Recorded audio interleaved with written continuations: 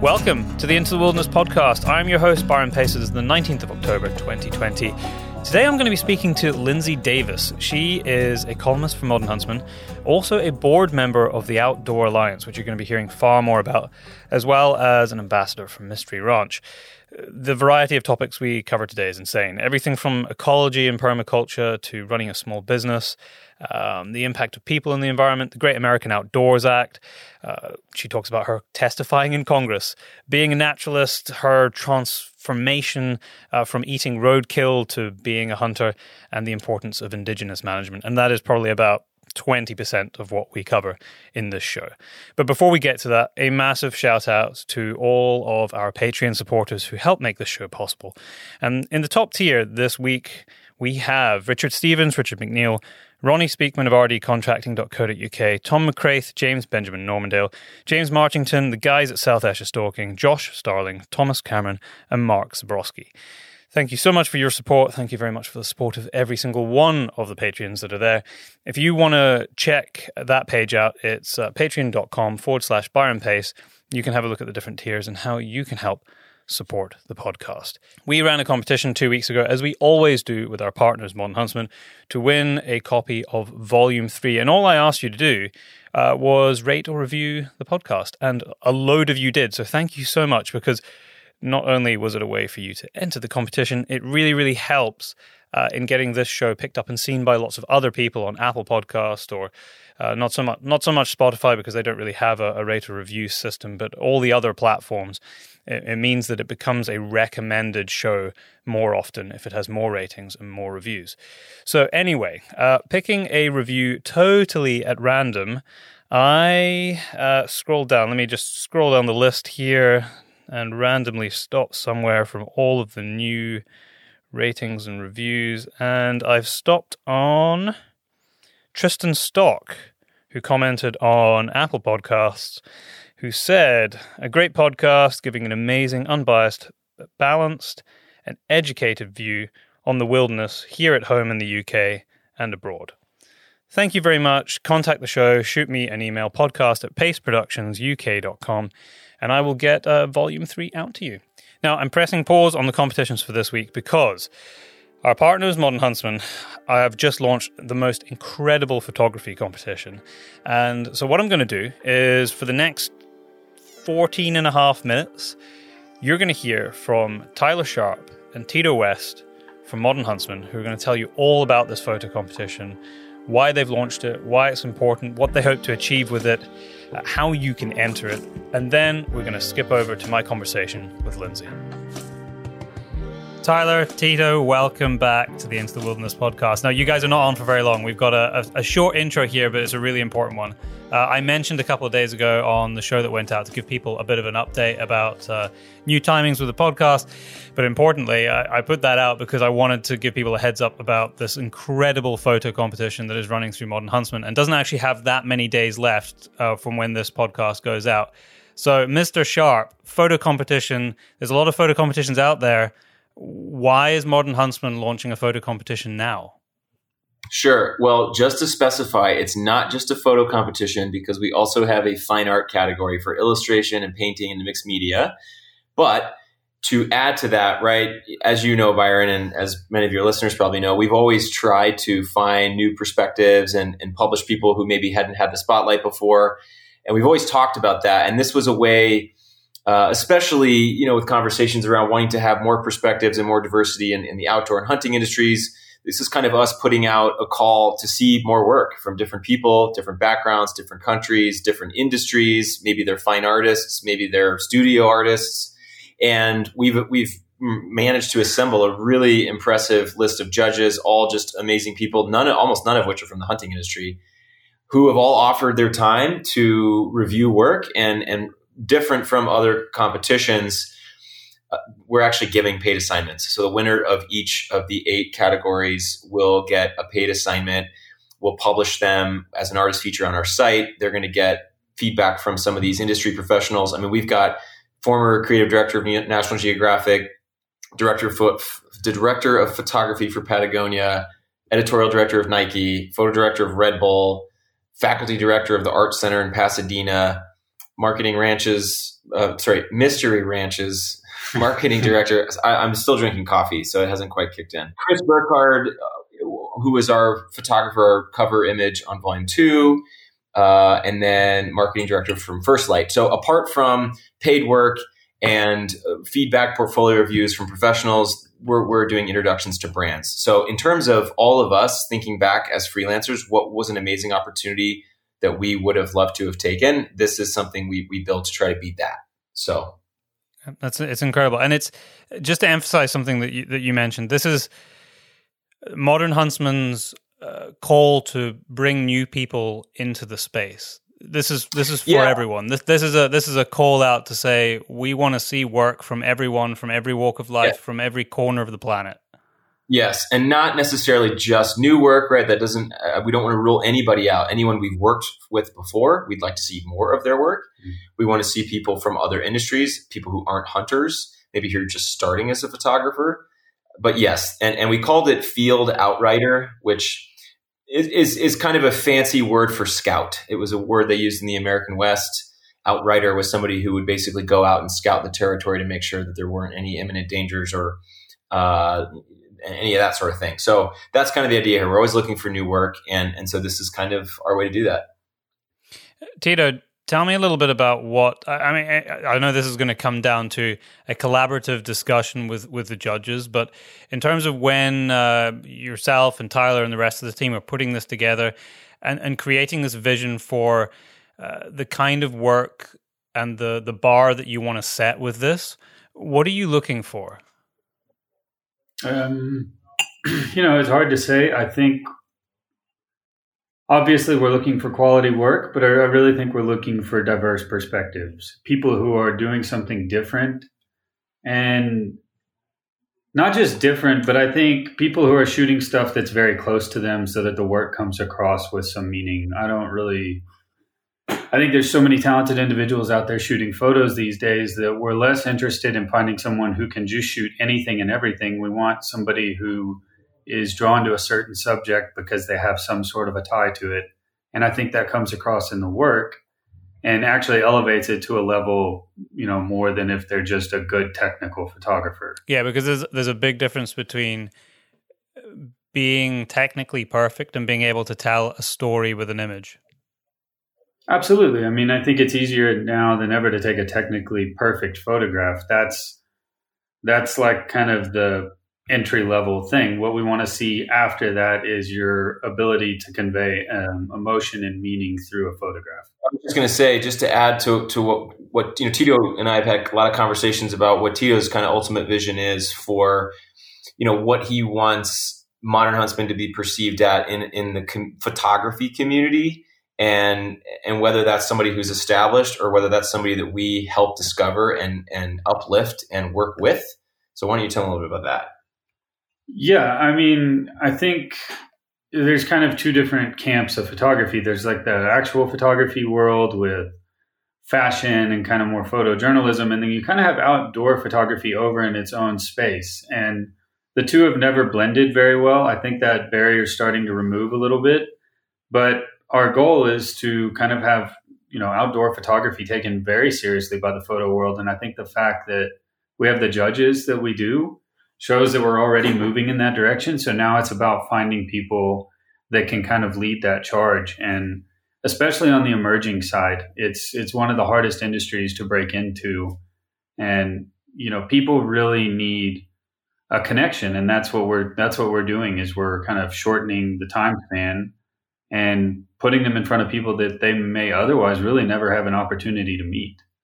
So I think there's value even for people that enter the competition and maybe don't go on to win it, since there can only be one winner for each category. Their work is still going to be seen and going to be reviewed by these judges. And I think a lot of work is going to stick out in the judges' mind, and they're going to remember it and they will go back to it. So I think it's a really interesting thing that we're doing. And it's just the first step in like a huge evolution that we want to do in terms of making a contribution to the photography world. Yeah, because, since the very inception of Modern Huntsman as a publication, along with the actual content, the words and the meaning of the words and the stories that are being told, it has been seen from the very start as a publication that has kind of set the bar in the outdoor space for using photography as an art form to complement the words that are that are written on the pages. So I suppose that this is an extension of that, and it's trying to open that a bit more and pull more people into that. Yeah, absolutely. I mean, and I think the photos definitely do complement the words in the publication a lot. But there's several times where we want the photos to tell their own version of their story, or for it to be a separate medium that conveys emotion in another way that's not just illustration of the words. So photography tells its own story. And even going into this next volume, we're leaning on some very photographic heavy stories with minimal or sometimes no words. So I think photography has been at the forefront of what Tyler has been wanting to do with Modern Huntsman ever since the beginning. And, this is no different, and we're going to lean into it. And, eventually we'll probably do something similar with writing, but photography is kind of the cornerstone of what everything is based on right now. And we're going to really push into this space. Yeah. And Byron, it's also another way for us to try to bring some sort of help to artists and freelancers and photographers and artists who just maybe don't have work, because there's really not a lot of people handing out assignments. And so this is a way for us to do what we can, even though it's a minor gesture, to get people working. Yeah, that is absolutely true. There is almost no work out there at the moment, especially in the writing and photography space. Tyler, just as a way to kind of wrap this up and bring it to a conclusion, tell me about the categories. You've mentioned a couple of them already. What are the categories that people can enter into? Sure. So in no particular order, but we have a wildlife category, obviously based around animals and things like that. And we wanted to make sure that not all of these were related specifically to hunting. We have a wild places that is more focused on the environment. It could be interpreted literally as a landscape, but also just atmospheric, right? Culture, environments. We have a Western category. So obviously that's limited to kind of the spirit of the West. Doesn't necessarily have to be in the United States, because there's Western culture in Argentina and, gaucho culture and things like that. We have a harvest category, which could be interpreted literally as, wild game, but really that's kind of a culinary category. Yeah. That could be food, that could be wine, that could be foraging, mushrooms, fruit, whatever that is. Let's see, we have an artist category. So that's, painters, illustrations, artists. We have an emerging category, and that's basically either student work or somebody who, ideally has less than 2 years of professional experience. We have a pursuit category and that's more related specifically to hunting, right? And that is, we've always talked about, not just the hunt shouldn't just be about whether or not you kill something, or that whether or not you come home successfully with an animal or whatever you're pursuing, whether that's fish or deer.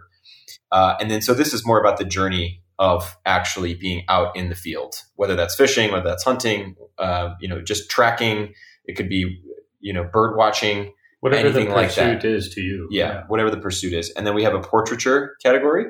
So that's obviously a pretty wide range of subject matter. Doesn't have to be related to hunting, but I think that's something that Tito, has a lot more experience in, and the power of an image of a person to tell a story, whether that's a close up on their face with the lines and the emotion in their eyes, or that's more of a environmental portrait that shows the environment and location they're in. But yeah, those are the 8 categories. And, we intentionally picked a wide enough range to allow people who aren't specifically from this industry to participate. But at the same time, anyone who's in the outdoor hunting, angling world can still submit relevant work. It's a very exciting prospect. And the prizes are insane. I've not really seen prizes like that in the photography competition game. And I'm just jealous that I can't enter because I know you guys are involved in Modern Huntsman.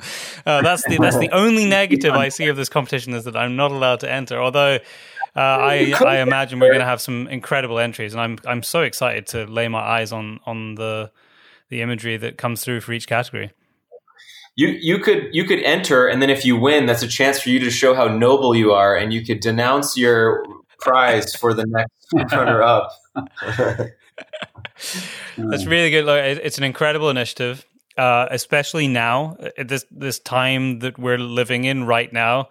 Like you highlighted, Tyler, it's been very difficult, especially for writers and especially for photographers and freelancers and all walks of life, because we've all been sat at home and we all rely normally on work, traveling around and telling other people's stories, which has been very, very difficult right now. So to have this opportunity and be able to showcase work in front of an incredible array of judges, as well as the team at Modern Huntsman, is an amazing opportunity. So if people want to find out more and they want to enter this, where do they head?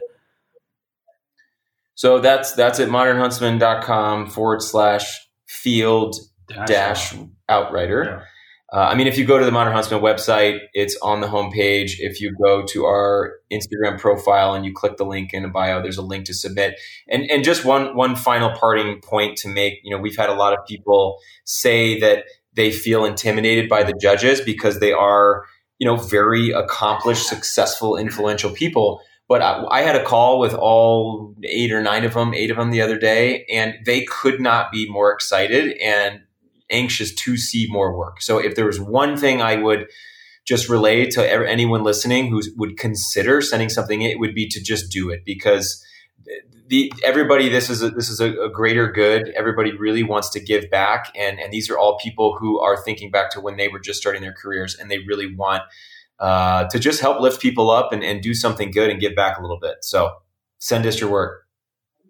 Gents, thank you very much for your time today. I'm looking forward to getting this out to everybody and seeing the... So actually, Tyler, before I do let you go, when do people have to submit this by? Because that's important. When's the deadline? Sure. As of right now, it's Sunday, October 25th is I think that's the 25th. Yes. Sunday, October 25th. And then basically, because the winners will be published in volume 6. So we have to, be able to judge this in time and select the winners and then actually get it into design and layout. So lots so of get stake going. here. When you listen to this podcast, get going. Get your pictures together, get them submitted. Yep. Thanks very much, gents. I will speak to you both soon. Cheers, Brian. Thank you.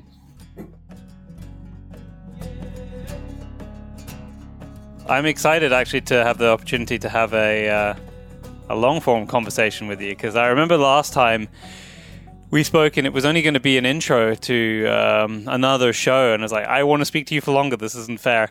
I know, we really made the most of our 10 minutes. We did. Well, I'm gonna kick right off here. So, Lindsay, welcome to the show. Welcome to the Into the Wilderness podcast. It's awesome to have you on. We spoke on the podcast very briefly. I can't even remember when it was. I mean, it could have been 2 years ago, I think, as a little bit of an introduction prior to a main conversation with whoever the other guest was on that particular show. And you were talking about one of your contributions to Modern Huntsman. But I have seen you much more recently than that. It's hard to believe that it was actually the start of this year, because it feels like 3 or 4 years ago already, because so much has happened this year, and yet so little has happened this year, because 2020 is very weird in that way. But how have you been since I saw you in, where were we, Dallas, Texas? Yeah, we were in Dallas. I actually can't believe that was the same year. That does feel like at least 2 years ago, Byron, but how fun was that? That was a lot of fun. Yeah, it was. We were at it was Dallas Safari Club. And we were like a journalist, it wasn't just journalists, but I think they called it a journalist symposium. And we were discussing the future of conservation and the role that hunting plays in that. And that was the first time you'd been a part of one of those, was it, Lindsay? Yeah, it was very, very interesting. It was kind of a closed-door small group session all day with different hunters and non-hunters and conservationists from around the world. And we just sat there toiling over our experiences and trying to figure out what role communication has in the future of hunting and how all of these different wildlife management models are going to be sustained. Yeah, no, it was a lot of fun. We had some incredible people around the table and some fascinating discussions. I always leave those kind of chats, you're in awe of the knowledge of the people in the room. Yeah, me too. I mean, it was the part that was so impactful for me is the first time I was around really a global perspective of hunting rather than, the North American wildlife model. So I learned so much from you and Jack and the other folks that were in attendance. Who knows if that's even going to happen? I mean, there was supposed to be a kind of an equivalent one to that particular event. I think it was supposed to be August this year, but quite obviously that never happened. And I would imagine that they'd loosely planned to do the same thing at Dallas Safari Club again in February. But who knows if any of those shows are going to happen this year. Oh, sorry, not this year, next year. Yeah, there's a couple. They're starting to pop up. I've heard that SHOT Show is happening. Okay. The Western Hunting Show here in Salt Lake City, Utah, where I'm based, is happening. So they're popping up, but I would say 90% of trade shows are canceled through next year. You're in Utah now. Where? I think half of the listeners for the podcast pretty much are Americans, from the USA, so they will know where Utah is. But for all the rest of the listeners, where in the US is Utah situated? So Utah's in the Rocky Mountain West. It's part of the Colorado Plateau, and it is below Idaho, next to Colorado. Really beautiful, complex place with a rich history and strange religion and a high percentage of public lands and a really dynamic landscape of big mountains and vast swaths of desert and desert ranges and of course expansive red rock landscape. Yeah, that's what I picture, that red rock landscape when I think of Utah, but I've never been. Oh, you have to come visit, Byron. I would love to. I'd love to. At the moment, I'm not allowed into the US. Well, not if I come straight from the UK, unfortunately. Yeah. I'm still working on a solution to that. Let's rewind a little bit, Lindsay, because I got introduced to you through Modern Huntsman. When we had that first conversation on the podcast, I read your stuff or some of your contributions a year before. But I really don't know very much about your backstory. We sat together at dinner at that event at Dallas, and we had a great chat that evening. But it was about current things that were going on in our lives at the time. So I never really got a chance to dig into how you came to hunt with a bow, how you came to write a contribution to Modern Huntsman, how you linked up with Tyler. None of that. So but take me right back. What was it like for you growing up? Where did you grow up? So I grew up in Colorado mostly, but moved a lot as a kid. So bounced back and forth between California and Colorado a lot.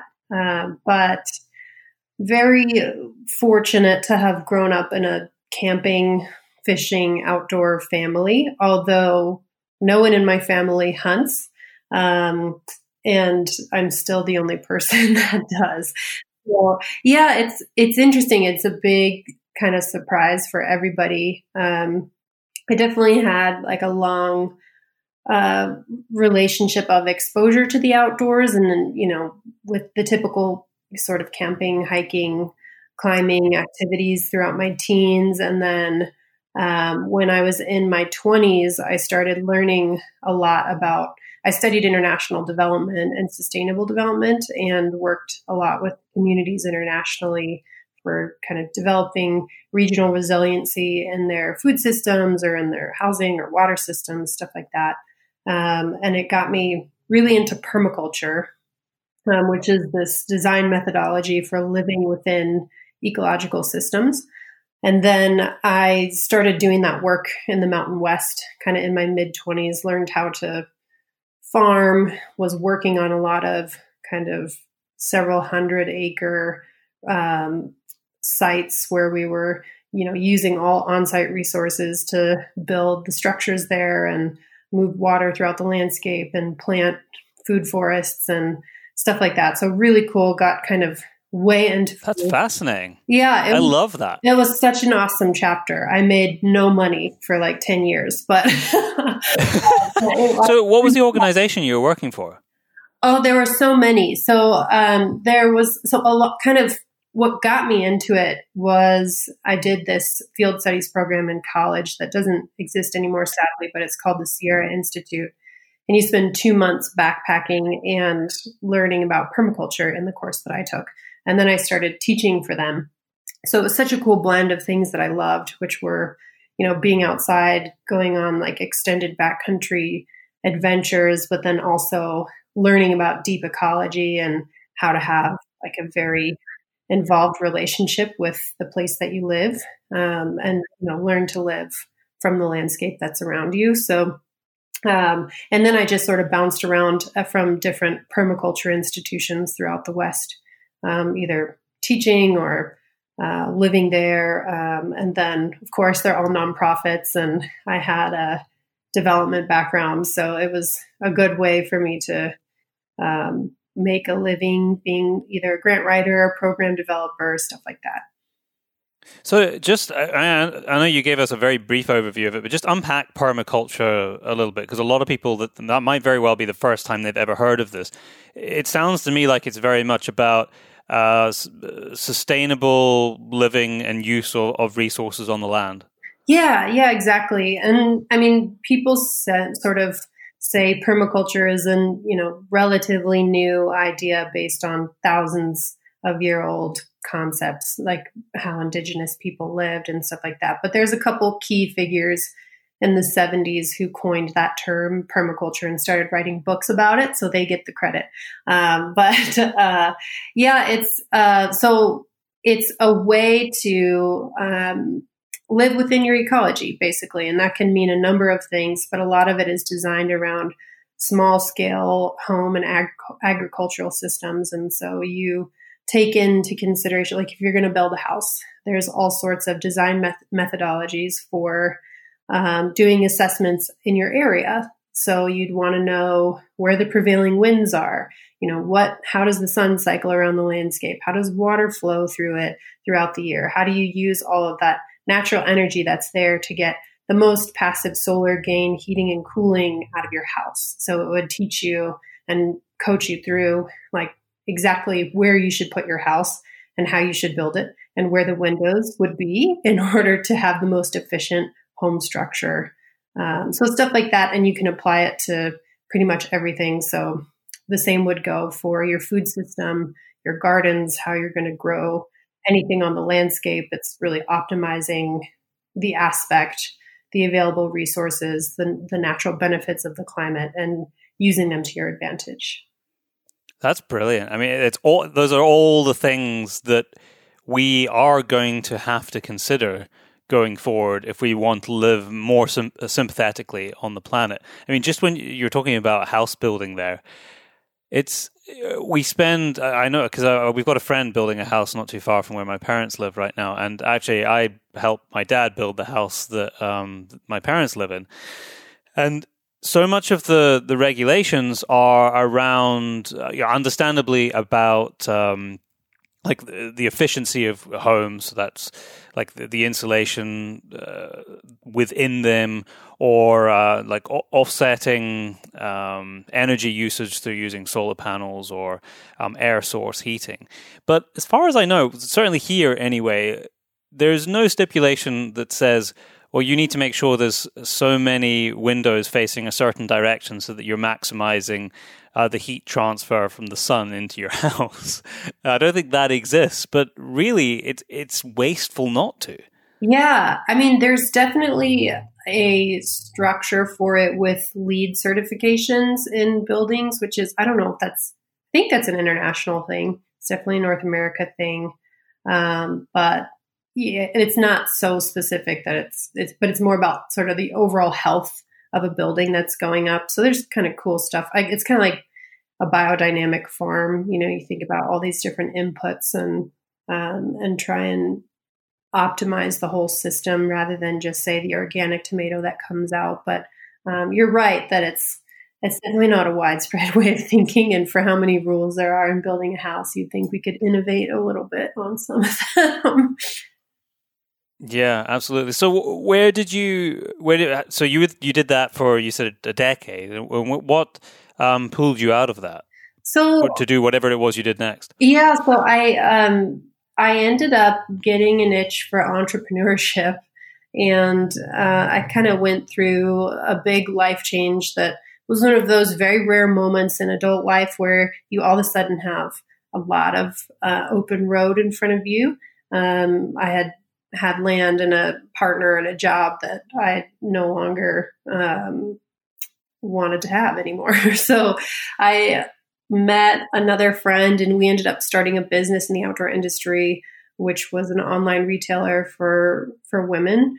Super cool. We were the first and only women specific retailer. And I got really interested in it because when I started to do kind of the R&D around the concept, at the time, there was very few brands that were focusing on sustainability and kind of materials innovation, and there were also very few brands that were working with nonprofits in the conservation space.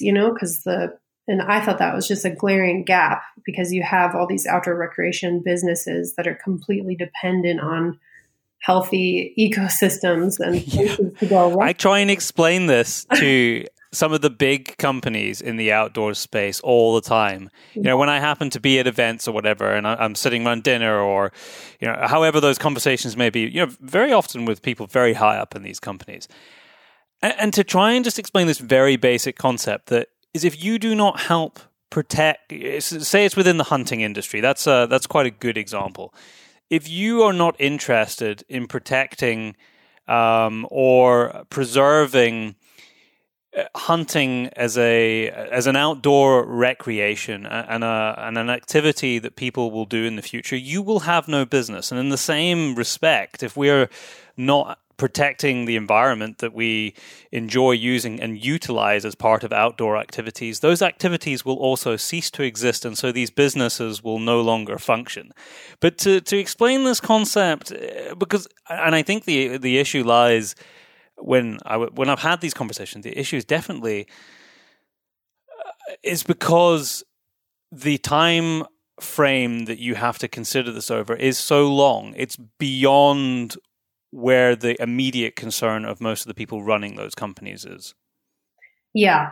Well, I like to explain it as, public lands and waters are our core infrastructure. And in the case of hunting and fishing, it's wildlife. And I think people are starting to get it, but you're right that it's a relatively new understanding. I think hunters have been aware of it for at least a little bit longer, but we can definitely be blamed for taking our availability of land and places to explore for granted. Yeah, for granted. So, when you set up that company, what was your interaction with those kinds of organizations that were concerned about protection of the environment and sustainable resources? Well, it was interesting because at the time when we started the company, the outdoor industry hadn't even turned its attention to women yet. So, and that was. Is that when they were just starting to print pink camo? Yeah, exactly. Yeah, which I mean, that was the nod to women in the outdoor space in hunting was, hang on, let's just remake the clothes that we make for dudes, but we'll put some pink lines on it, and then that basically means that it's good for women. They'll buy it. Yeah, it's so tragic.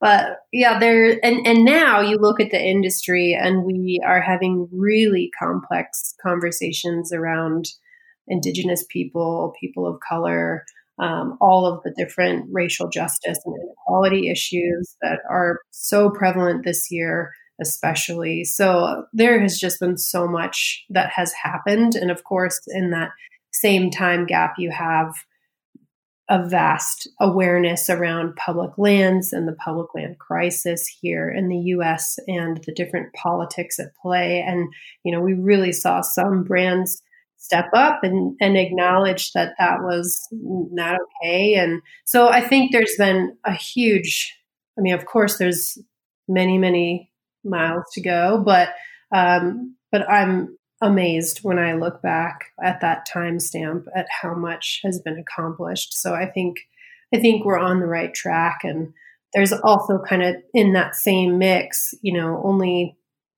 3-4 years ago did we first get real numbers out of the Bureau of Economic Analysis about outdoor recreation in the U.S. And it was the first time that they measured it and separated it into its own category for its contribution to the gross domestic product.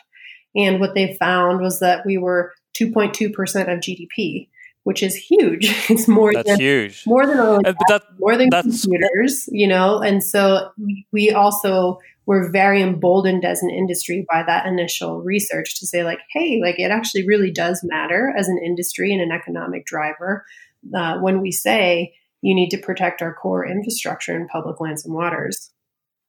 Mm. And that's all outdoor industries. Yeah, exactly. That's just made me think of something which I think we touched on, or possibly you brought up, or maybe it was Jess that brought it up at that meeting in February, was this idea of a backpack tax be then put into the conservation and protection of these public resources in the great outdoors.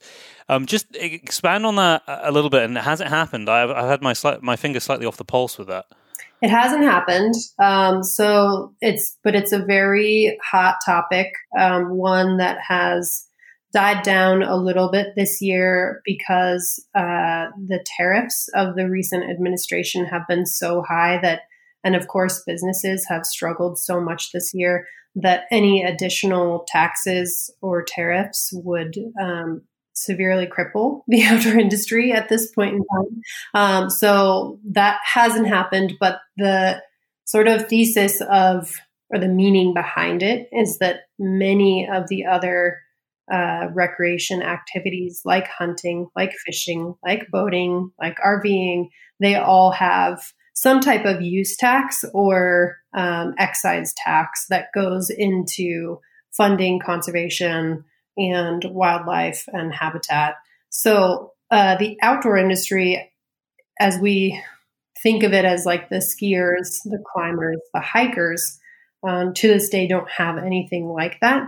And so it's one of the issues that I think is really preventing us from having a more unified voice when it comes to uniting all types of recreationalists, because many of the other groups are paying into these taxes and programs, and some just aren't. So a hot topic. It's actually one that I'm going to be taking up here very soon in my next column for Modern Huntsman, is kind of the current landscape for public lands funding and the future of it. Oh, interesting. And when you say column, we'll maybe save this for later on in the discussion, but when you say column, you're talking about your online contribution? Yes. Excellent. Okay, right. We're definitely going to pick that up. Make sure I don't forget. Yeah, it's an interesting one because I've talked about this before, or I've written about it before, and for so many people that I've had this conversation with who are maybe not involved in activities that have the opportunity or a system in place for you to pay in to the conservation and protection of the environment that you're utilizing, most of the people I've had conversations with are very willing to, but those systems as it stand do not exist. You know, if I think about here at home, I mean, we don't, unless you're a member of a conservation organization, I mean, even the shooting, like pro hunting organizations in the UK, the only one that is really funneling money into proper scientific research and conservation is GWCT. As far as I know, I'm happy for somebody to write into the podcast and tell me otherwise. but you'd have to be off your own back, go and seek out an organization that is then putting money in. There's no form of tax on the purchase of products that means that whether you like it or not, you're paying into a system. But most people I had that conversation with would be very happy to. So it's almost like, I think that there can be, sometimes we have to be careful of like pointing the finger at people who just enjoy hill walking or people who just enjoy kayaking, say, well, you're not paying into the system. We're like, well, how? Like, how do I pay in to protect these areas if there isn't a mechanism in place for me to put money in that direction? And I wonder how much resistance there really would be to it. And so from that, it seems strange to me that we're not further down the road of actually implementing that, especially in the States where there are, as you've already listed, a number of activities which already have a system in place for funneling funds into these great initiatives. Yeah, I philosophically agree with you. And when we get down to the brass tacks of actually implementing these concepts, it gets really sticky really fast. And a lot of it is because of these recent tariffs. And so things are just getting more expensive. And what manufacturers have said is that any additional fees on top of that are going to, hamstring small businesses, for one, which the outdoor industry, even though we have so many hundreds of thousands of businesses, we are primarily made up of small businesses. So, you and I both know how tough it is to be a small business. And they've expressed that a lot of those fees are going to get pushed on to the consumer, which for some people is okay. If you think about the current sort of demographic, or at least before the last couple of years, it's generally white, middle-class people who can afford the extra couple bucks on the $500 backpack that they're already buying. But right now, we have a really fascinating thing happening in outdoor, which is especially exacerbated by COVID in this year, where we have a huge new wave of users and participants in the outdoor industry. And immediately issues of access and inequity just come right up as, it's like already too expensive and determined to be sort of an elitist industry. And we're working really hard to fix that. But if you push more fees onto people buying things to get into it, then the barrier to entry gets even higher. And that's, I think, the number one thing that we really want to be avoiding. Yeah, that is a really interesting dynamic. And the increase in people being interested in accessing, in whatever form that might be, outdoor spaces is amazing in one respect, because you hope that it means that they will then gain a greater appreciation for it and then want to protect it. But in another breath, that extra burden on the landscape from quite literally all of these extra feet on the ground, if there isn't the infrastructure in the place to cope with it, that in itself is a fundamental problem. And I know that we see that here on the west coast of Scotland, and we see it in the US, in the national parks, and we see it all around the world when it comes to the tourism, whether that be international tourism or indeed local tourism, of people visiting these more wild natural landscapes. Yeah, and I 100% am of the position that it's not a problem of available area, but a problem of distribution. We have so many places for people to go. But, and Instagram has not helped this.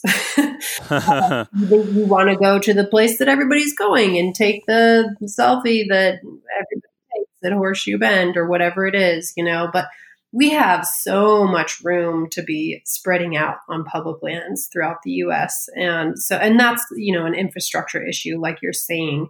But one of the main things that is being talked about on the policy front this year with, this huge influx of investment with the Great American Outdoors Act being passed and the Land and Water Conservation Fund being fully funded and reauthorized. There's a huge influx of resources coming towards outdoor recreation and public lands. And there's a bunch of recreation bills on the docket right now that are designed to help with some of these issues and be studying where people are going a little bit more, working on disbursement, like helping us not have such a devastating impact on, fewer places. Yeah. I want to ask, the Great American Outdoors Act, I saw the build up to that as it was passing through the various stages to become enacted in law. For those people outside of the US, what is it and what does it mean? So this is the largest investment in public lands in 100 years. It's the most. So like since Teddy Roosevelt, basically. Yeah. I mean, this is the biggest thing to happen since the trails in Yosemite were built. It's really amazing that it happened this year amidst everything else that is going on. It came as a shock to everybody that it got through. But people have been working on this for decades. I have some colleagues that have been working on LWCF for that long, if not longer.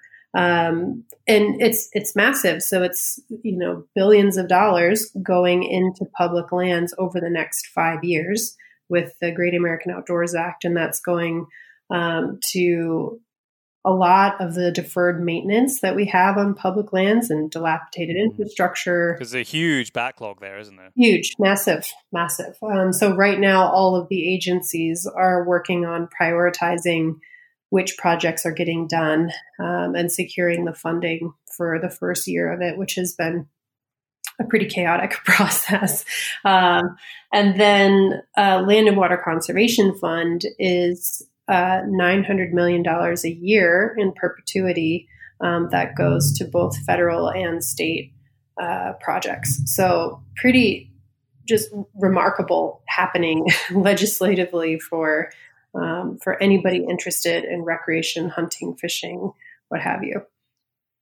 It's amazing. It's absolutely incredible. It's going to be fantastic to see as that rolls out now in the years to come what is done with that money. And I just the only fear that I have, and it's kind of a good fear to have, it's just because there's so much money involved, is that it's used wisely. Because it seems like these endless sums of money, but they soon disappear, and I worry sometimes when the numbers are so large that organizations can be a little frivolous with how they spend it. But the fact that there is so much money is a nice problem to have, I suppose. Yeah, well, don't worry, Byron, because I'm on it. This is you are. Yeah, me and a whole army of other very passionate people. But my current work is with an organization called the Outdoor Recreation Roundtable, which is the voice for recreation on the national scale, and we represent all of the businesses in recreation through their trade associations, from diving to the American Horse Council to RV, boating, hunting, fishing, everybody you could think of. And so what we're working on right now is looking at all of these various projects that could happen through LWCF and investments with GAOA and mapping them out to identify where we have the highest ROI for recreation as a whole. How we can benefit the most industries at once with these investments. Oh, amazing. I didn't even ask that question because I thought that it was connected with your new work because I knew that we were going to get to that, but I didn't really know what it was that you were involved with. So it was almost like I planned that. Yeah, seamless. So I want to talk more on that. But so you were right, but I want to keep the timeline going for the people who are listening. So you ran this business that was focused on women in the outdoor space. But obviously that must have run its course because now you've got a new job. Yes. So what was how did that timeline work? So my business started to be in flux end of last year and definitely beginning of this year. And it actually, there were a lot of things in play with that, which was just still being a very difficult startup, as most startups are, issues with my business partner. And then also I attribute some of my transition to just life stage. And I started the business when I was 27 and I was living out of a camper vehicle.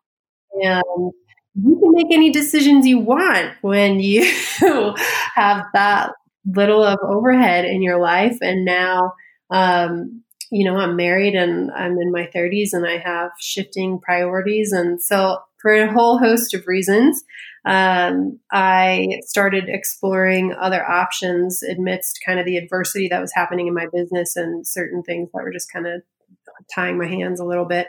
And I'm really consider myself really, really lucky to have gotten an opportunity to work with my friend and now boss, Jessica Wall, who I had known years before. We'd actually collaborated on a few projects within the Outdoor Industry Association where she positioned me as the first person to be talking about hunting in that professional space. So we've known each other for a while, and then she started working for the Outdoor Recreation Roundtable. At one point, she had me testify in front of Congress, which is various things I've ever done. Hang on, pause there for a moment. So, what were you? What was that experience like, and what were you testifying for? Oh my gosh, it was, Byron. It was that unhealthy fear. When you do something where you're like, okay, I got this, or then you do the type 2 fun stuff where you're like, well, that was scary, but I'm okay. And the plane ride going to DC when I was just stuck in my seat. I was like, this is full panic fear. I'm terrified. What am I doing? Had all those thoughts, but I was in the end very well prepared for this.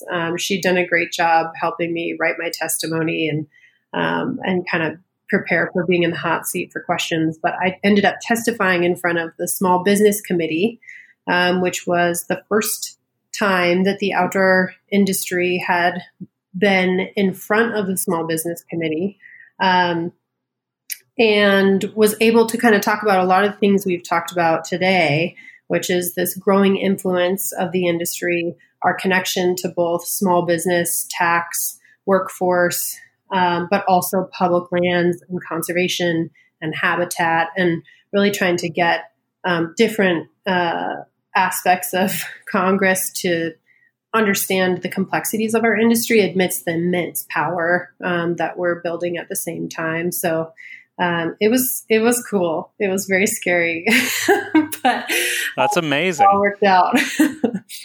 Well, I mean, with that as a baseline of experience with so many powerful people around you, I mean, everything after that's easy. Is it not? It definitely set the bar for what type of public speaking freaks me out. I still, which is funny because I actually, a few weeks ago, I did a town hall with Senator Mitt Romney from my house here in Utah. And there were like 400 people on a Zoom call. And I was talking to the senator. And I got all of the physical debilitations that happen to you when you're public speaking. I was like, this is so bizarre because I'm alone in my house, but my pits are sweating and my heart rate is elevated. And I was like, I guess it doesn't matter with your public speaking to just yourself. It's still scary. But, it definitely helped me develop some confidence and set the bar for what's truly terrifying in public speaking. You keep on taking me by surprise. What on earth were you doing speaking with Mitt Romney? I've got to know. Similar things.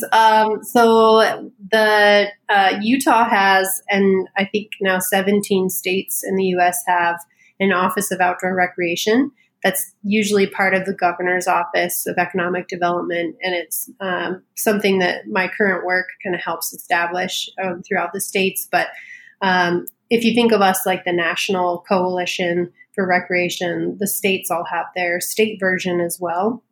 And I was asked by the Utah office to speak in a town hall alongside the Office of Tourism to talk about recreation in the state and its economic presence. That's pretty big. It was fun. Some heavy lifting. Yeah. It was effective. I think I'm getting a little bit better at the Zoom environment. Are you one of these people who do the Zoom with a different background behind you, like on the green screen? No, I'm very meticulous about it, and my husband's desk is behind me, and I always clean up his desk and then like put a plant behind me and and kind of make my scene behind my screen. I love it. Well, it's very rare that I have to do Zoom from time to time, but it's normally not for anything particularly important. But I do have a rather beautiful bookcase in my office now that's very well organized and sort of laid out. The only problem I have with it is it really depends on the audience, because if you were to look across my bookcase, like the bottom row is like every book that's probably ever been written on the history of bolt action rifles. And then the one above that is an entire shelf on ballistics and terminal ballistics. Then you get into more stuff that might be palatable for your average person. Like there's, heaps of stuff on conservation in Africa and different parts of the world, conservation from different parts of the world, and then a lot of non-fiction stuff. But in amongst all of that is like little ornaments and skulls. Oh, cool. So there's sort of skulls. I mean, I love it. It looks very cool. But so I sometimes think of, when you watch it was very much a topic of conversation in the last 6 months, because all these news reporters and people who they were interviewing, they weren't in studios. They were all in their place, like you've described, at home on a Zoom call. And they all try and position it in a place that looks good. And very often, just I think mostly because they think it makes you look smart, is they position it with a bookcase behind you, which is why I sometimes use my bookcase, because hopefully it makes me look a little bit more intelligent than I am. And it was like, what books are on what books are on their shelves, and what does that say about you? And people were going into these massive rabbit holes about the types of books that were on people's bookshelves. If only they saw the skulls on mine. I know. Well, it's funny. I'm sitting here, and my very first deer skull is on my desk next to me. So we have a little bit of the same vibe. Good. Actually, this is completely off. It's kind of off topic. But someone was asking. I was having the dreaded, and I don't think we're going to get into this today, but I was having the dreaded sort of trophy hunting debate, and like, what is trophy hunting and what is a trophy? It was just with a friend of mine who's a gamekeeper up near where I live. I hadn't seen for a while. And he was asking me, well, do you keep stuff? Like, do you have skulls and stuff? I says, I do. But equally, I have like the skull of a hedgehog that I found dead on my bookshelf. I have the skull of a stoat, which I found dead. And I'm just fascinated by the structure, and I always have been since a little kid. I'm fascinated by the structure and form of skulls of wild things. Yeah. I have this black baggie full of porcupine quills that I pulled off a dead porcupine a couple weeks ago.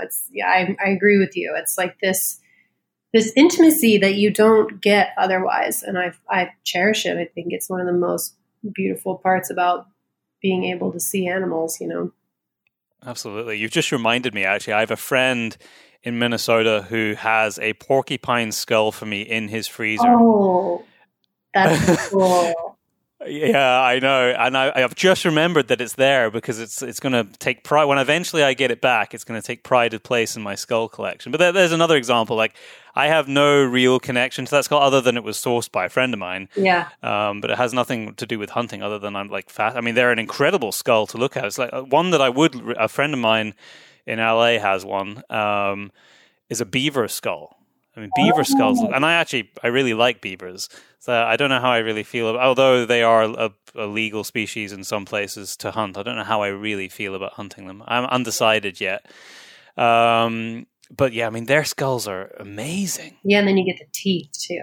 I know. It's the teeth that make a squirrel. I have a squirrel, a red squirrel skull. Red squirrels are protected here, but I have a red squirrel skull because I found one dead on the road. And that's a really very cool skull as well. Anyway, we're getting off topic here. Well, I mean, you're in good company, Byron, because I'm still, for years, I'm like so you have a dead thing hotline in my friend group, and I was roadkill girl. Roadkill is like what actually got me into hunting. Which we really, yeah. I mean, for a long time, I was a vegetarian, and then I started working on farms and being really involved with food in the permaculture days and getting acquainted with regional food systems. And then I was doing a bunch of like outdoor education stuff at the same time, and we would pick up roadkill to like place on trails with game cams, and then study scavenger succession with like groups of kids or whoever. And cool. Yeah, way cool. I mean, you could just really cool. Was that part of the Citizen Science Project? No, this was when I was a naturalist and a teacher for 3rd through 8th graders for this kind of stuff for a chunk of time. And that's freaking awesome. I love that. It was so fun. And then sometimes, and then it's like you can save wings if you find birds and look at feathers and look at the difference between silent flight feathers and owls and louder feathers and hawks and stuff like that, or turkey vultures who have feathers designed to make noise so that when they land, they scare off anything else that's feeding on what they want to feed on. And I didn't know that. Yeah, you can see all that. Every day is a school day. Yeah, I mean, it's just endlessly fascinating, the little bits of evolution and specialization in the natural world. But sometimes the roadkill would be very fresh. And I got good at, with help, learning how to identify like whether something was safe to eat or not. So that's what got me into wild game. And that's incredible. Yeah. And pretty soon I started, and at the time I was raising animals for meat, like goats and ducks and stuff like that, and had like a little micro farm. And it was part of my sort of the culture of my community there too. So I was learning how to process animals and getting more acquainted with that very complicated task of taking a life in order for you to eat. Yeah.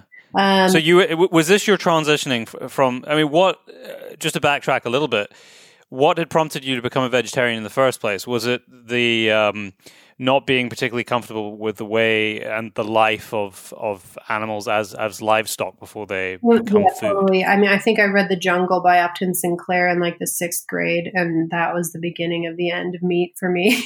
Just learning about the industrial food system and how horrific it is. And I think also at that time, like there was not widespread knowledge about organic food or natural food or antibiotics and hormones and meat. It was just a dumpster fire of terrible meat production. And so I was just like, I'm done here. Like I can't find anything that makes me I'm out comfortable, and then I was offered a burger from a farmer, a cattle rancher who was my neighbor. And it was just, that was the beginning of meat again for me. I was like, wow, this is an entirely different food.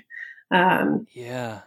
See, I find this fascinating because I think that this speaks a lot to this idea that we have, especially as hunters, but I would actually extend that to farmers who farm with a certain morality and are conscious about livestock and husbandry. Yeah. Is that we have so much more in common with people who make that kind of life choice and become vegetarians for those motives than we have differences. And I really despise this really hard line that's drawn and this them and us attitude, because one, it's not particularly constructive, but also I think that it completely ignores the possibilities for creating a far more diverse landscape, both for people and wildlife. Yeah, I completely agree with you. I mean, there's so many ways in which ranching and farming actually improve the landscape, and there's some great articles in Modern Huntsman about that, regenerative grazing, and not all cattle are bad. It's definitely Try and tell that to people, the way that all cattle have been alienated, in recent years. But yeah, you're right. That particular article that you're talking about, I think, was one that was done in conjunction with Epic about regenerative grazing, was fantastic. I love that kind of resource. Yeah, and there's some really cool.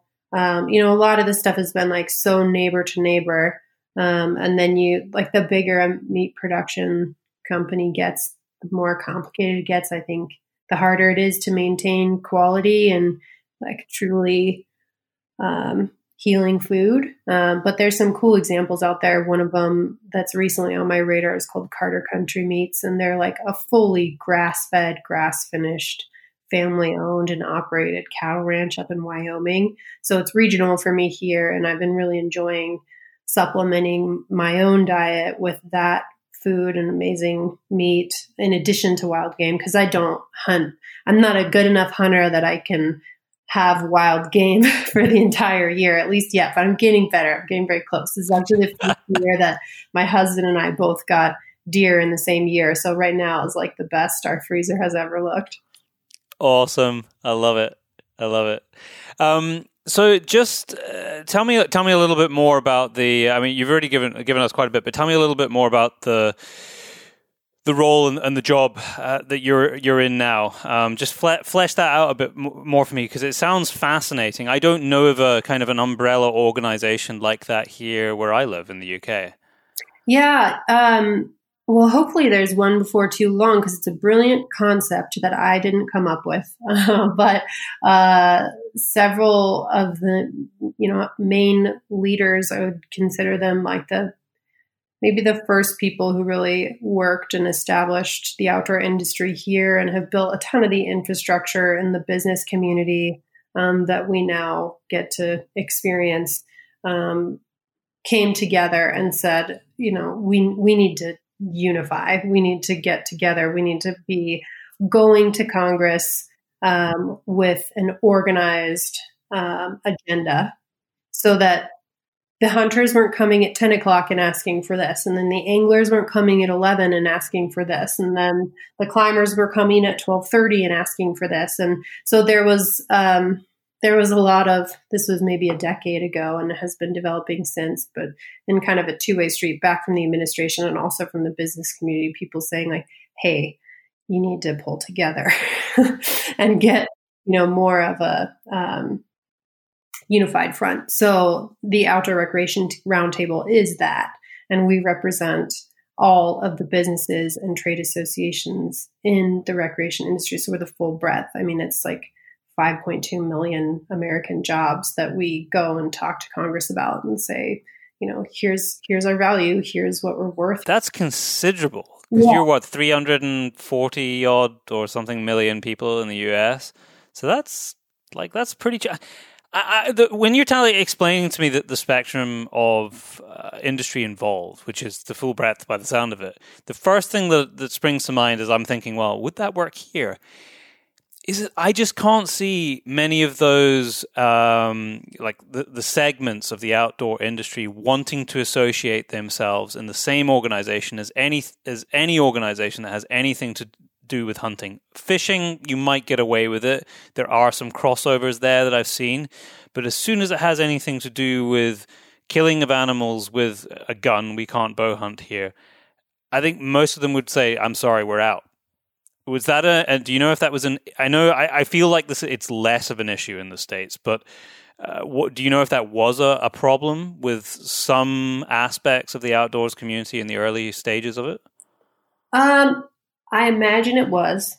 However, I think that the strength and the power of the common ground outweighed the differences. There are so many people, and I think the fact that it's the business community also sort of levels the playing field a little bit there too. Okay, yeah. It's not a coalition of conservation organizations. I think that would be far more difficult, especially for the reasons that you're talking about. It's not an ideology. It's absolutely a technical thing. It's business. And so I think that helps. But also, so many of these people like go hunting, they have an RV, they have a 4-wheeler, they use a tent, they have the same boots that the backpacker has. Like when you start to peel back the layers, like it doesn't look all that different. Like the killing is the tough part. But I think we're, and that's part of our job, right? With Modern Huntsman is like to continually humanize what hunting can be and tell the real stories of how deeply ingrained in many beneficial aspects of wildlife and conservation it actually is. That's incredible. So, I mean, I'm sure there's too many to mention, but what are a couple of the kind of major drives and initiatives that the organization is working towards right now? I mean, it must be a little strange right now with elections coming up in November, but... Yeah, everything is strange right now. The big things for the year have been the Great American Outdoors Act and LWCF, as we've talked about, and now so much. I mean, I think we celebrated for about 20 minutes and then immediately pivoted towards all of the implementation work that is just, it kind of feels like even though that was a mountain to climb, the hard work just began. So we've pivoted immediately into making sure that money gets rolled out in a way that has the highest recreation output. And just making sure kind of having some oversight as much as we can over what's happening with the different agencies. And we've been working really closely with the Forest Service to give feedback on behalf of the business community and help them understand what recreation needs are and what they look like. And it was a really cool year for that same relationship with COVID. There was a tremendous amount of collaboration between the federal agencies and the business community. And we ended up being on calls with them very frequently, trying to figure out how to reopen public lands safely, because it was this coordinated effort between the national parks and the guides and outfitters and the user groups, and being able to educate and inform all those different players and say, here's what needs to happen so campgrounds can stay open for the rest of the summer and these businesses can stay in operation. So, and then, initially when there was a stimulus package that came out earlier this year that had the Paycheck Protection Program in it. And initially that didn't, the way you had to apply for it didn't work for seasonal businesses, which so many of the outdoor industry businesses are seasonal. So, this is probably getting a little wonky for everybody listening, but there's 1,000 little things like that where we're continually having to explain kind of how to best work with the recreation industry and make sure that we're taking care of it. Yeah, no, but it's so fundamental. We had a very similar problem here with the stimulus package that was announced for businesses, and it excluded a lot of hunting operations. Oh, wow. What seems to be quite deliberately. I mean, they managed to fix it. Yeah. But it certainly in terms of the Scottish context, I have every confidence that it was fairly deliberate, because to fix it, it took weeks. Mm-hmm. And it was way longer than it needed to be. And at the same time as that was going on, there was push from temporary regulations for things that directly affect the hunting industry. They closed the season for burning heather, which is one of our management tools for grouse moors. I think it was a month early for absolutely, they'd already voluntarily stopped just in case there was an extra burden on the emergency services should something go wrong. Never mind the fact that it's normally the gamekeepers who are helping the emergency services when wildfires actually start, because they have the tools and actually more knowledge than the fire services of dealing with fires like that, because they do it on a yearly basis with their rotational burning. So they're always asked to come and help. But the Green Party pushed through this early restriction, and it really felt like it was just like a tester. It's like, can we get away with this? Yes, we can. Can we get away with not providing support for certain elements of the shooting community? Yes, we kind of did. It almost went under the radar, which is, I don't know, it's one of those frustrations that we seem to deal with here on a weekly basis almost. It sounds like we need an international forum for outdoor recreation economies.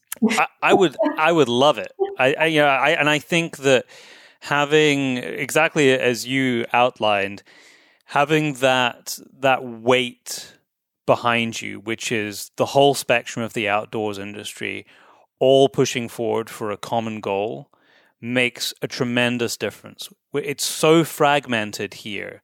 There's no cohesion whatsoever in the outdoors industry in the UK. And I think that's probably true, actually, in many parts of the world. And it would make a massive impact if there could be this much more collaborative approach, so that we can get the ear of government, because that's the biggest issue, is to actually get them to listen to you and then implement change that is positive for the outdoors community. Because so many of the, I increasingly feel like so many of the changes that are put in place, which may or may not be with the best intentions for conservation or environmental protection, completely neglect the people actually in the landscape and who want to use the landscape. And it actually, then this goes to something that I write about in the next issue of the next issue of Modern Huntsman, Volume 6, which is this like the resilience of biodiversity, and what I believe is the need to reintegrate people within nature and not have this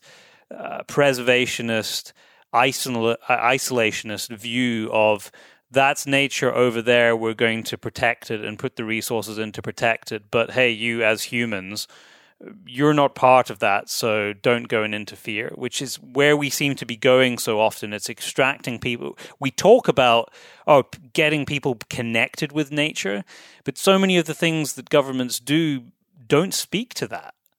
Yeah, it's like, and so many ecosystems depend on a healthy amount of disturbance, right?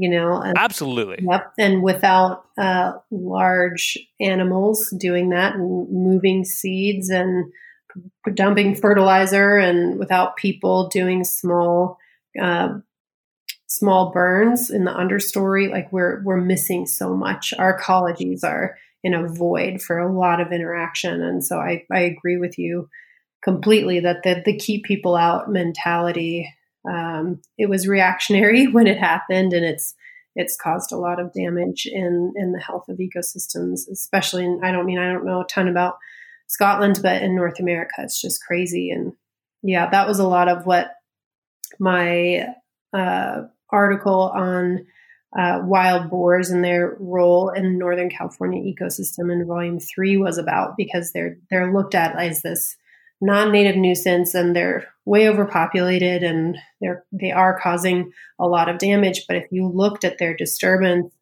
in a smaller, if you got their numbers down in a way that their impact was lightened, then it actually mimics a lot of what grizzly bears and elk used to do in the ecosystem in California, who are both, no longer there. Really, there's some elk, but not from a functional perspective.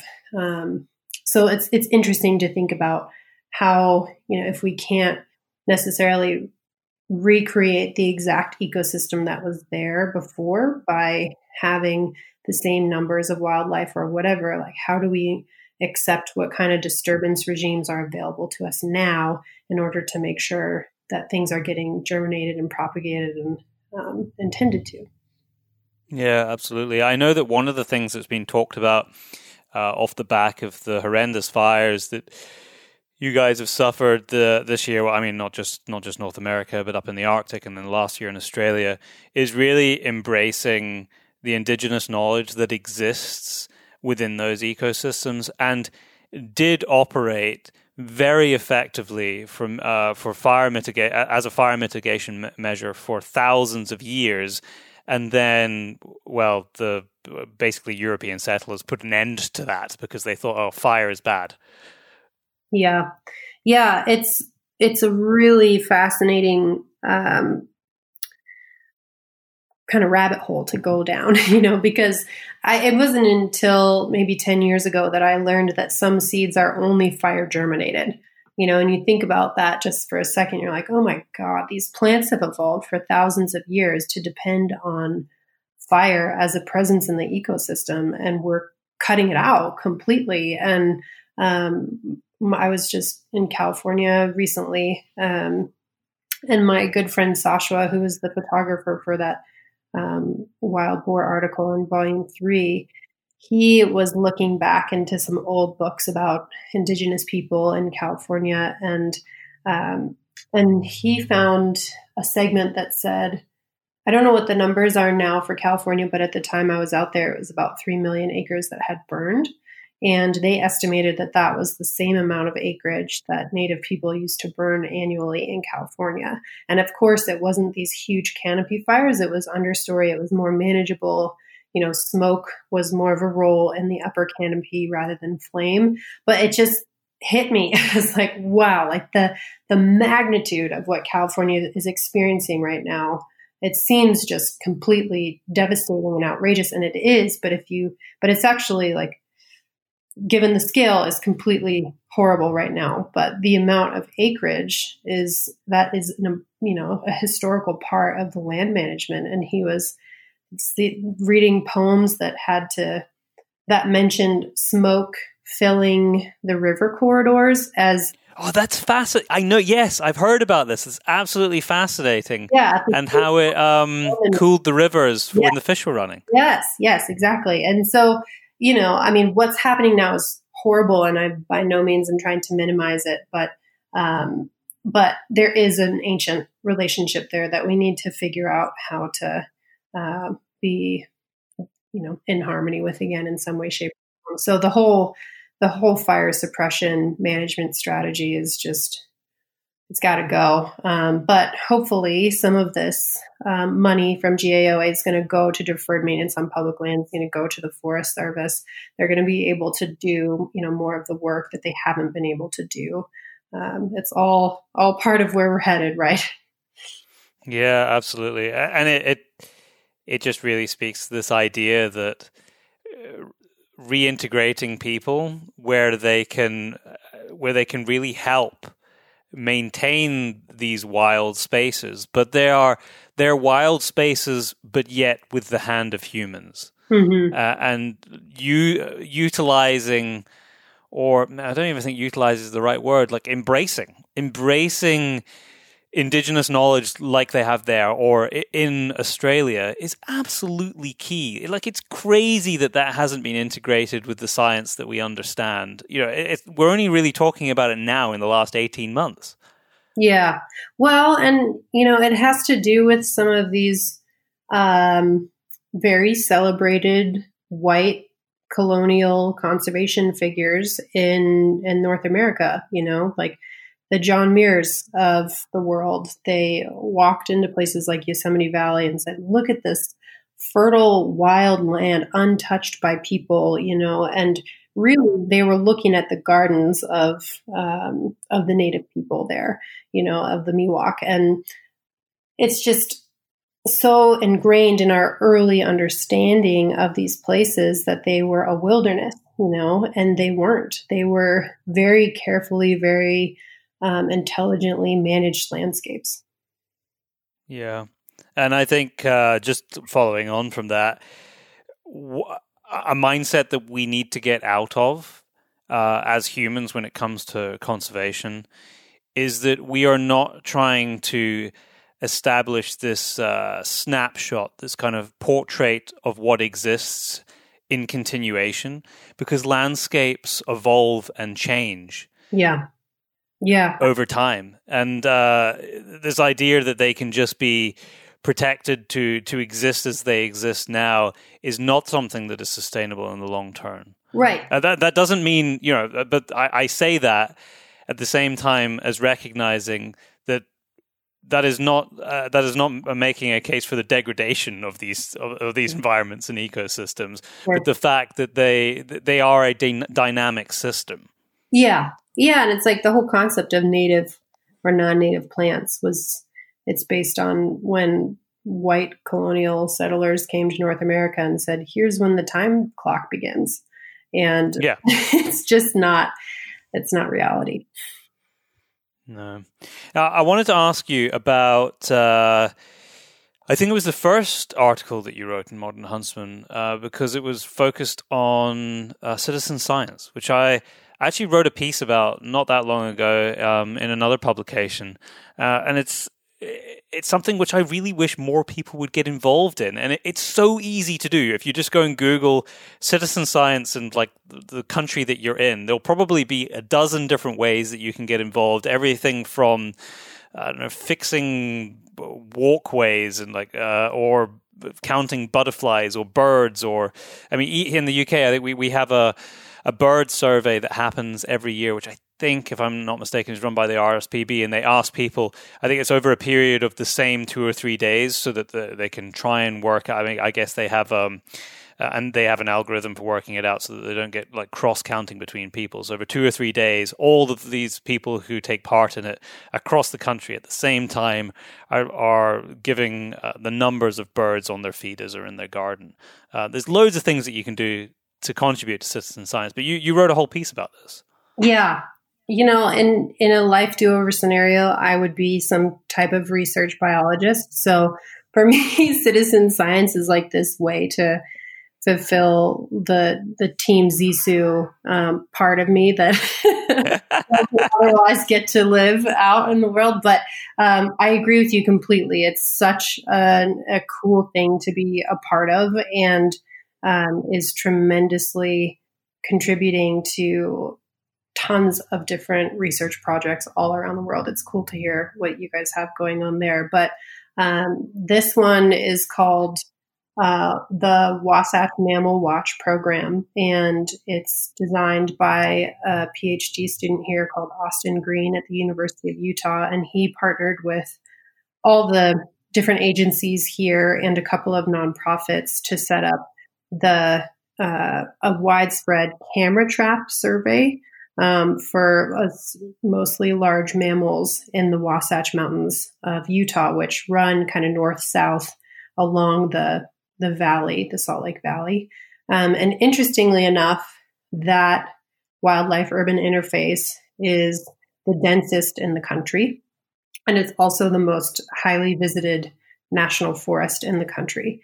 And it sees millions of more people than all 5 national parks in Utah combined. So we have this really important ecosystem. It supplies all the water to the people of Salt Lake, and yet there's intense visitation and habitat pressure. So there's a group of us that monitor collectively over 200 cameras throughout the summer season.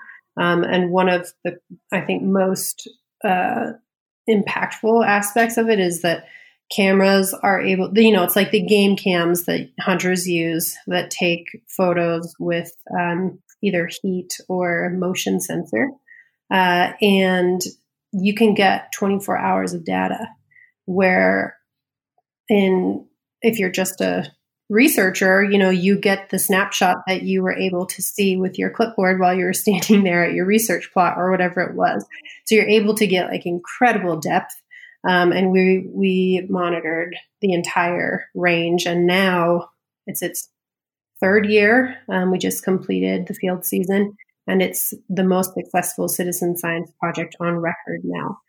So wow. Yeah, really cool that it's been so widely celebrated, and the data has been picked up by so many of the agents, the Department of Transportation and the Department of Wildlife here, because they're trying to figure out how to develop wildlife corridors in the area, how to manage housing development, and then really measure the disturbance of people on animals. And what they're finding is so fascinating. The whole one of the concepts coming out of it is that wildlife in this area has what's called a weekend effect, which means have, certain behaviors Monday through Friday. And then on the weekends, when people are flooding the trails, they have an entirely different behavior pattern, which causes overlap in species that didn't have it before. It shortens hunting hours for top predators. All sorts of strange and very important effects are being measured. But one of my biggest takeaways from being a part of it, and one of the things I try and share with people, because I think it's critical and also really relatable, is that this disturbance and these behavior changes are happening with wildlife, whether you're hunting or not. It's the same thing is happening if you're skiing, if you're hiking, if you're gabbing on the trail with your friends. You're causing this impact. And I think so often we look at hunters and anglers as takers in the landscape, even though 99% of the time we're just hikers with weapons. But it for me started to level that conversation a little bit more by saying like, hey, we need to, all recreationalists, we need to look at our impact, whether we're a hunter or a hiker or not. Yeah, and it's so true. I know that there's some preliminary research that has been done over this period of global lockdown in some countries, which is how, well, firstly, how are animals reacting to the fact that no one has been around? And then as lockdown started to lift, because, and this goes to something we started talking about at the beginning of the podcast, was more people were accessing these trails and more remote and wild spaces. And so there was actually no weekend effect because no one was at work. And they were accessing these places in greater densities throughout the entire week. And how was that affecting wildlife? And it's really interesting to see these dynamics and understand them as importantly. Yeah.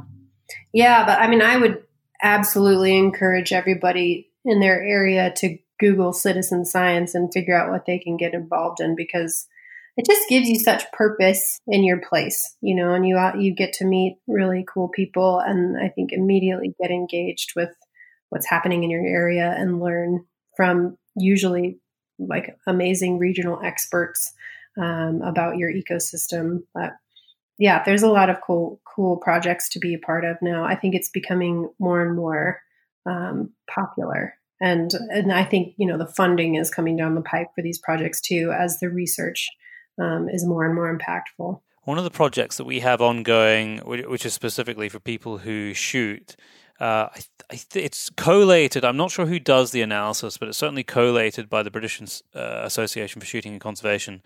And you send in, throughout the wildfowling season, you send in the wings of birds that you've hunted. Oh, very. And I think that there's particular species that they're interested in more than others. And they're able to do genetic sampling on them and look at the crossovers in populations and in which parts of the world they overwinter from and are coming here. And it's a really good way of essentially using the byproduct of food to learn more and contribute to the conservation of these species going forward, which is something which we talk about it a lot as people who hunt and people who fish, but beyond, like if you're in the States, beyond paying your compulsory tax, which then might be used for some conservation project, most of us probably don't physically contribute to any kind of research that is facilitating the scientific knowledge of conservation. And this is a great example of something that you can do very easily just by taking the wings off, sticking them in a packet, and sending them to the address that's on the website. Yeah, I agree with you completely. I think that's one of the debilitating aspects of wildlife management and conservation here among hunters, is they think, oh, well, I paid my excise tax with my license and, the fees on my ammo and tackle, but it's not enough. It's really not. Yeah. What are you actually contributing beyond what you have no choice to contribute? Right. Yeah. I mean, the same argument could be said where you're like, oh, I support bridges because I paid my taxes this year. Yeah, no, exactly. American Prairie Reserve. This is something I wanted to, I'm conscious of. I don't know how on earth we've been talking for an hour and 15 minutes, but we have. American Prairie Reserve, I wanted to ask you about this because there was another article that you wrote, and I have to say that, like, and until I think I was sitting in Montana with Tyler when I possibly did a first edit of that. It was the first time that I was aware of the American Prairie Reserve. I didn't know anything about it before that. Explain what it is for people. Oh, so it's amazing. It's also new to my radar in the last couple of years since being able to work on this project. But it is a nonprofit based in northern Montana, and it is a group of people that have begun. Well, they've been working on it for quite some time now, but the grasslands were identified as being one of the most underpreserved ecosystems in the world. And when that research came out, people started to strategically look at which areas of the world had the highest potential for reestablishing sort of the northern Great Plains ecosystem. And based on existing native grassland, meaning like unaffected by agriculture, other sort of national monuments and protected land, and also the areas protected by native reservations. This area around the Missouri Breaks in Montana was identified. So that's where people dug their heels in and started to do this work. But it's a mosaic project now where they're strategically buying land and stitching it together in order to create a 3 million acre preserve. And they've reintroduced bison to the landscape and other wildlife in order to recreate this northern Great Plains ecosystem. So so who funds it? Because it's privately owned then, essentially, is it? Yeah, it's privately owned. So it's donors and I think grants as well. Wow. Okay. And are they putting a fence around it, or is there a free flow of game populations and species between areas which are now the American Prairie Reserve and whatever is neighboring them? Yeah. So there's, I think there's a combination of all of the above. They have certain fences for the bison. Of course, yeah. And then they have other fences so that, the pronghorn can move. I forget the details, but it's like if a wire is a certain height, then the pronghorn can get through, but the mule deer can't, or vice versa. So they have this mathematical perfection with how they do some fencing in order to let certain species migrate and others not. And then a lot of it is open. I mean, a couple of the things that make this conservation effort really stand out is that, one, it's private land, but it's all passable to get to public land. So there's absolutely no land locking that happens as a part of this project. And two is that hunting is a fundamental aspect of their ethos around how this land should be managed and how people should have a relationship to it. So it's open to the public for hunting. That's amazing. So it's being viewed as active management. Yeah. And Montana, when you get into the hunting regulations, technically it's block management. Yeah, which means you just have to have. It means the owner can, in partnership with the Department of Wildlife, sort of decide how many species should go from the land that year. That's fascinating. And you had the opportunity to go and hunt there. How does that system actually work? Because I know on your public lands, you go to a public office or you apply online and you get your over-the-counter tag. So how do you get permission to go and hunt on what is essentially private land? Yeah, so you get your tag and your license the same way you would in any state. And then I was just actually reading up on this week and refreshing myself because I want to go back next year. There's a certain date where you have to call and make a reservation. So you don't miss that date on your calendar, which is, I think, the same thing. Utah's not a block management state, so I don't know how this works in other states. It's probably different everywhere, but I know that's the same for other places in Montana where it's like, it's block management. You know, I have a general tag for that region, and then I call and reserve days that I want to go hunting there, of which they're limited. So it's not a free for all. And has there been any resistance to this sort of series of buy-ups, essentially? Because it feels like something that some people might object to. Highly controversial. Yeah. Yeah. Yeah. In fact, as you're driving in, there's all sorts of signs that say, "Save the cowboy, stop the American Prairie Reserve." And is this because they've been buying up small ranches that would have been traditionally sort of small family-owned ranches? Yeah, I think there's a sizable amount of resistance to the concept of people from out of state buying and privatizing land, for good reason. You know, like that's a scary thing. You have a lot of power when you have land, and especially when it's in such quantities.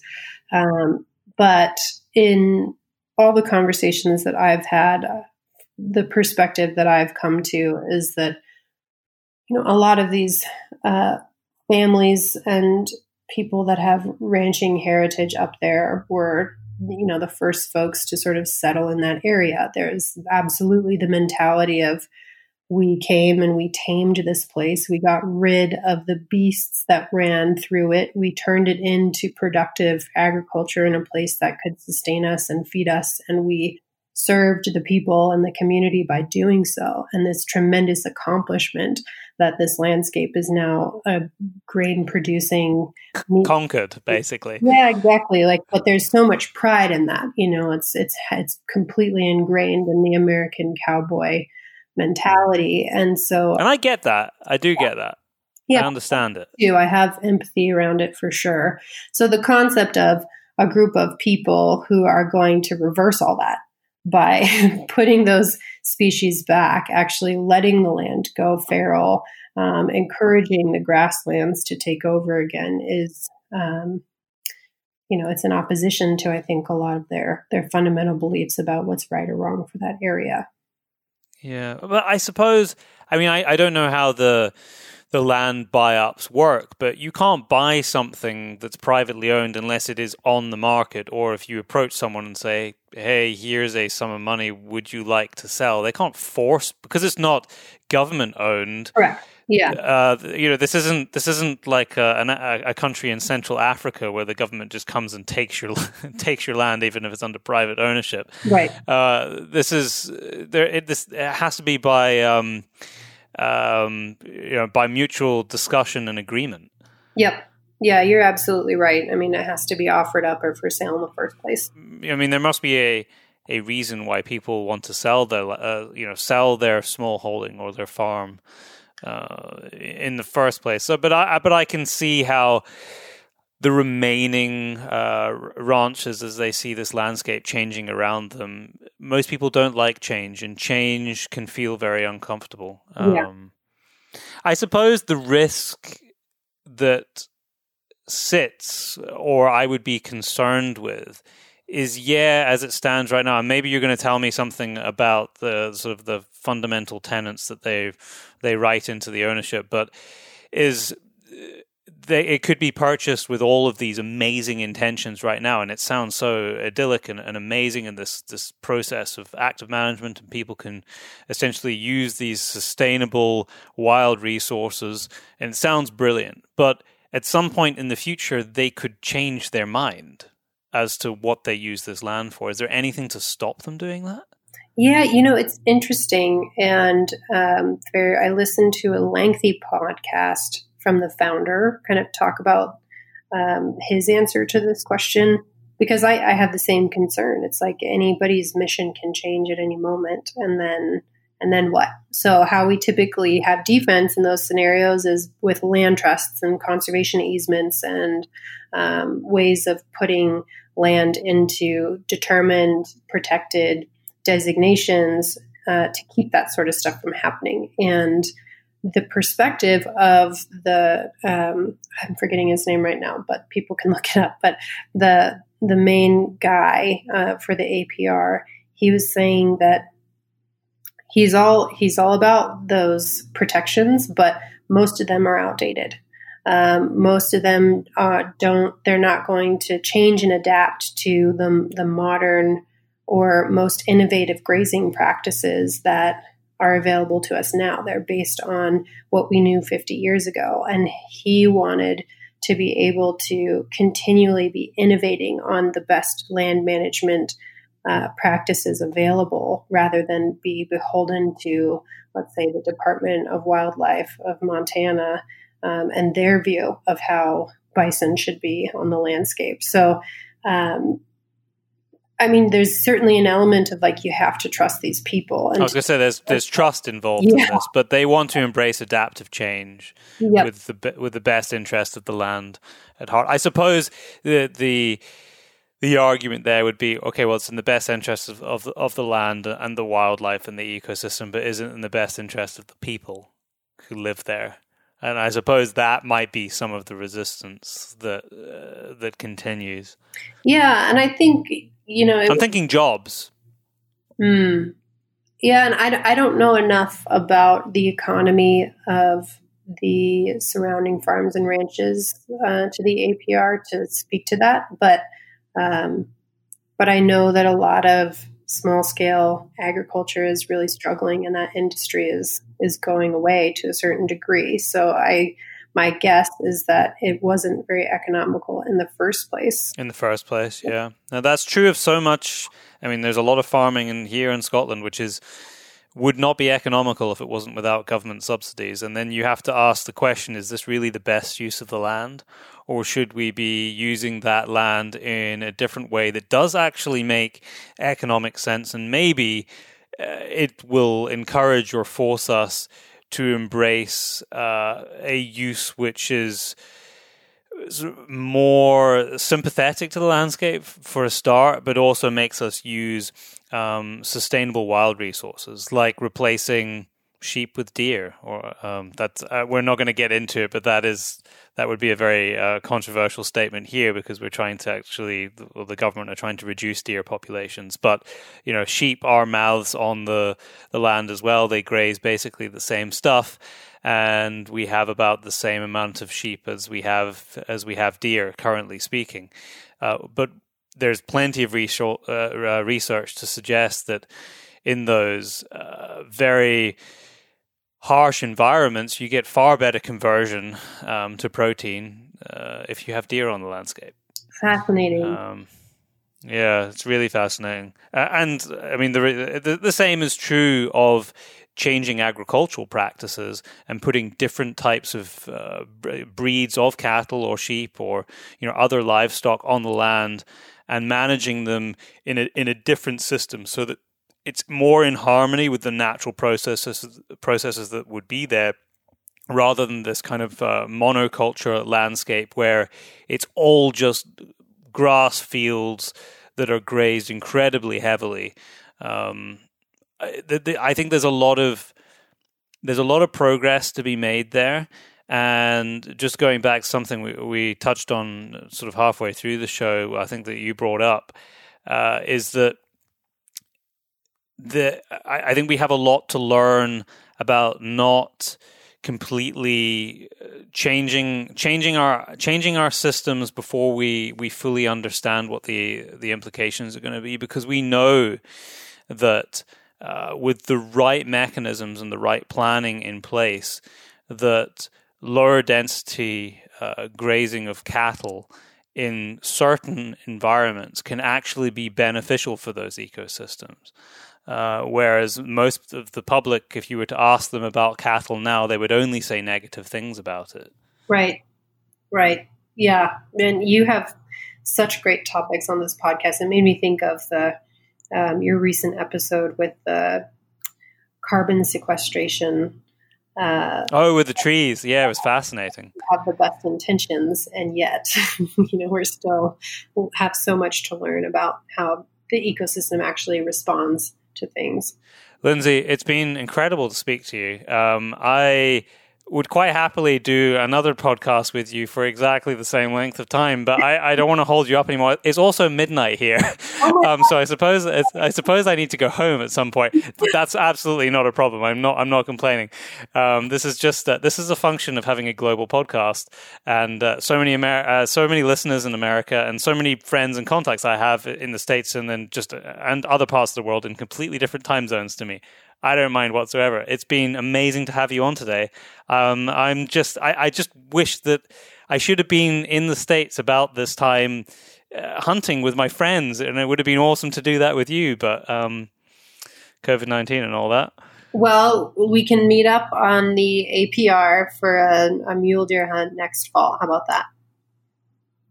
That sounds like a deal. I'm going to hold you to that. Okay. Well, planning starts now, but yeah, Byron, thank you. Okay. Really a treat to be on here amidst all the other fabulous guests that you have. And I appreciate you burning the midnight oil to have this conversation. Well, I massively appreciate your time. Thank you very much, Lindsay. Thanks, Byron.